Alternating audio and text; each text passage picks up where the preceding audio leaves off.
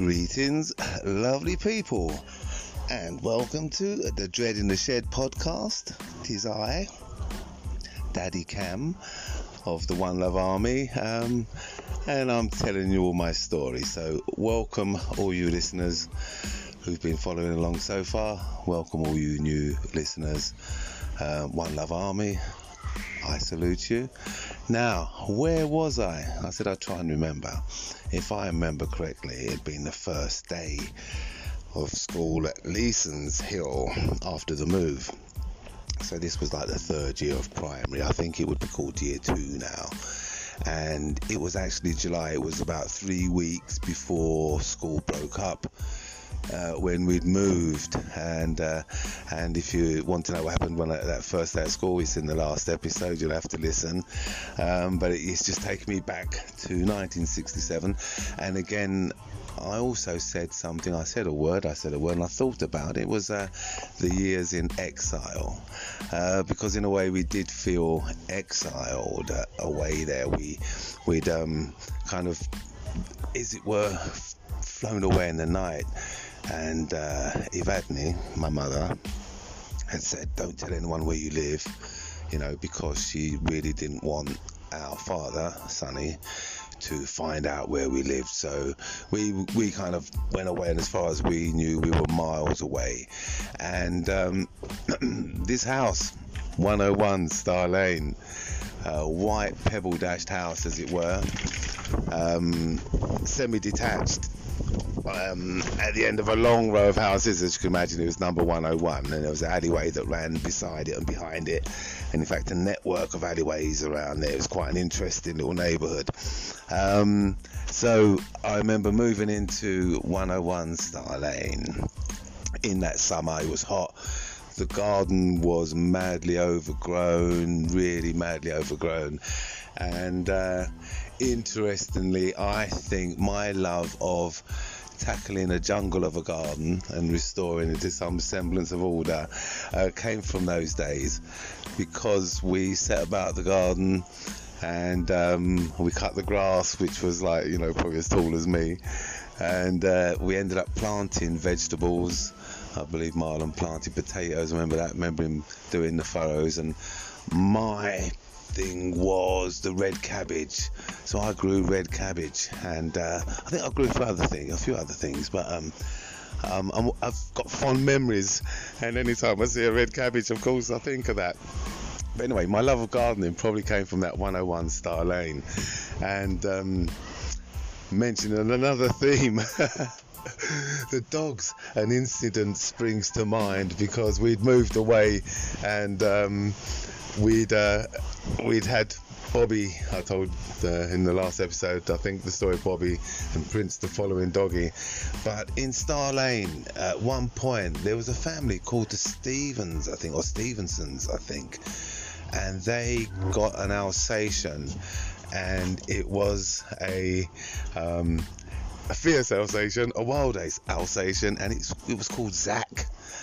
And there was one horrible afternoon, I don't know when it was, I don't know how long, because I think we actually lived there for about 18 months or a couple of years, but it was a hot summer day, and the dog got hold of a boy and viciously mauled the boy. The boy survived but was scarred for life, I'm sure, but it was a terrifying incident. So following the last episode, my sister Gwyneth asked if perhaps Bobby and Prince were part of her irrational fear for fear of dogs, and perhaps that incident.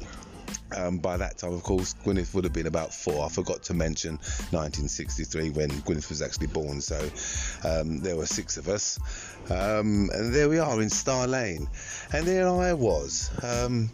Oh my goodness, what a world that was, Star Lane. It was just a totally different world.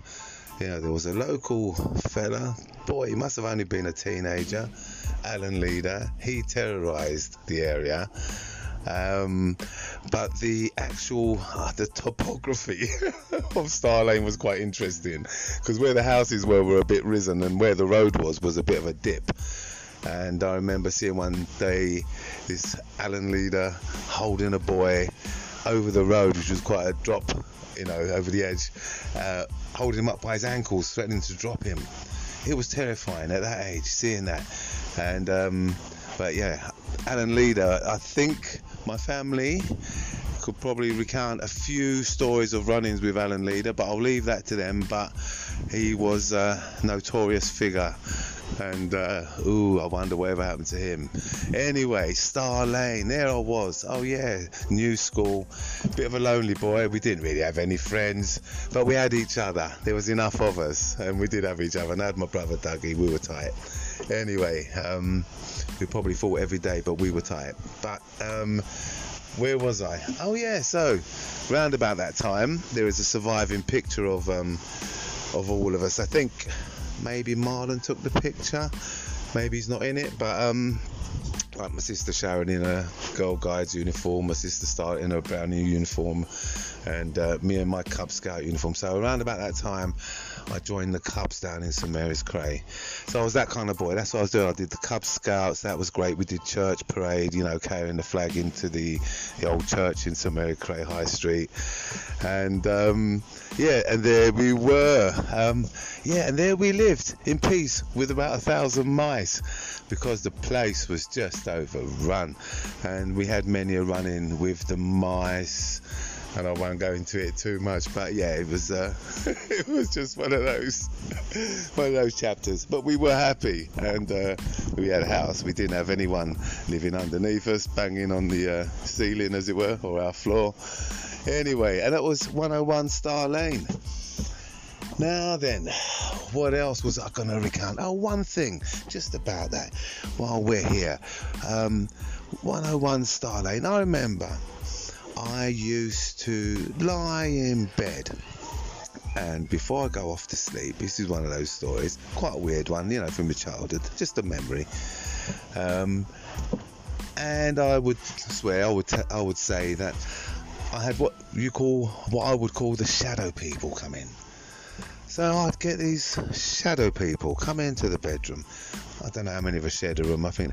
But they came in, they walked around, and I used to kind of be under my covers just peeping out and watch them all just walk around the room, and then they'd kind of disappear or walk out. But I mean, literally, like, loads of them would come in, about 30 would come in, walk around, and they'd go out. And it was just part of my life, and it's something I saw, and it was one of those things. I called them the shadow people. Didn't think anything of it.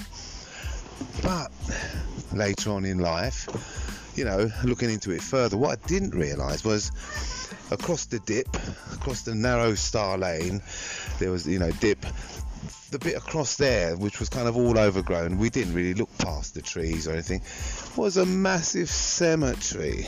And it was later on in life, it kind of, so to my mind, it was like the shadow people was just those disembodied spirits coming across the road and having a little wander around. But there you go, that was that bit. 101 Star Lane, lovely place.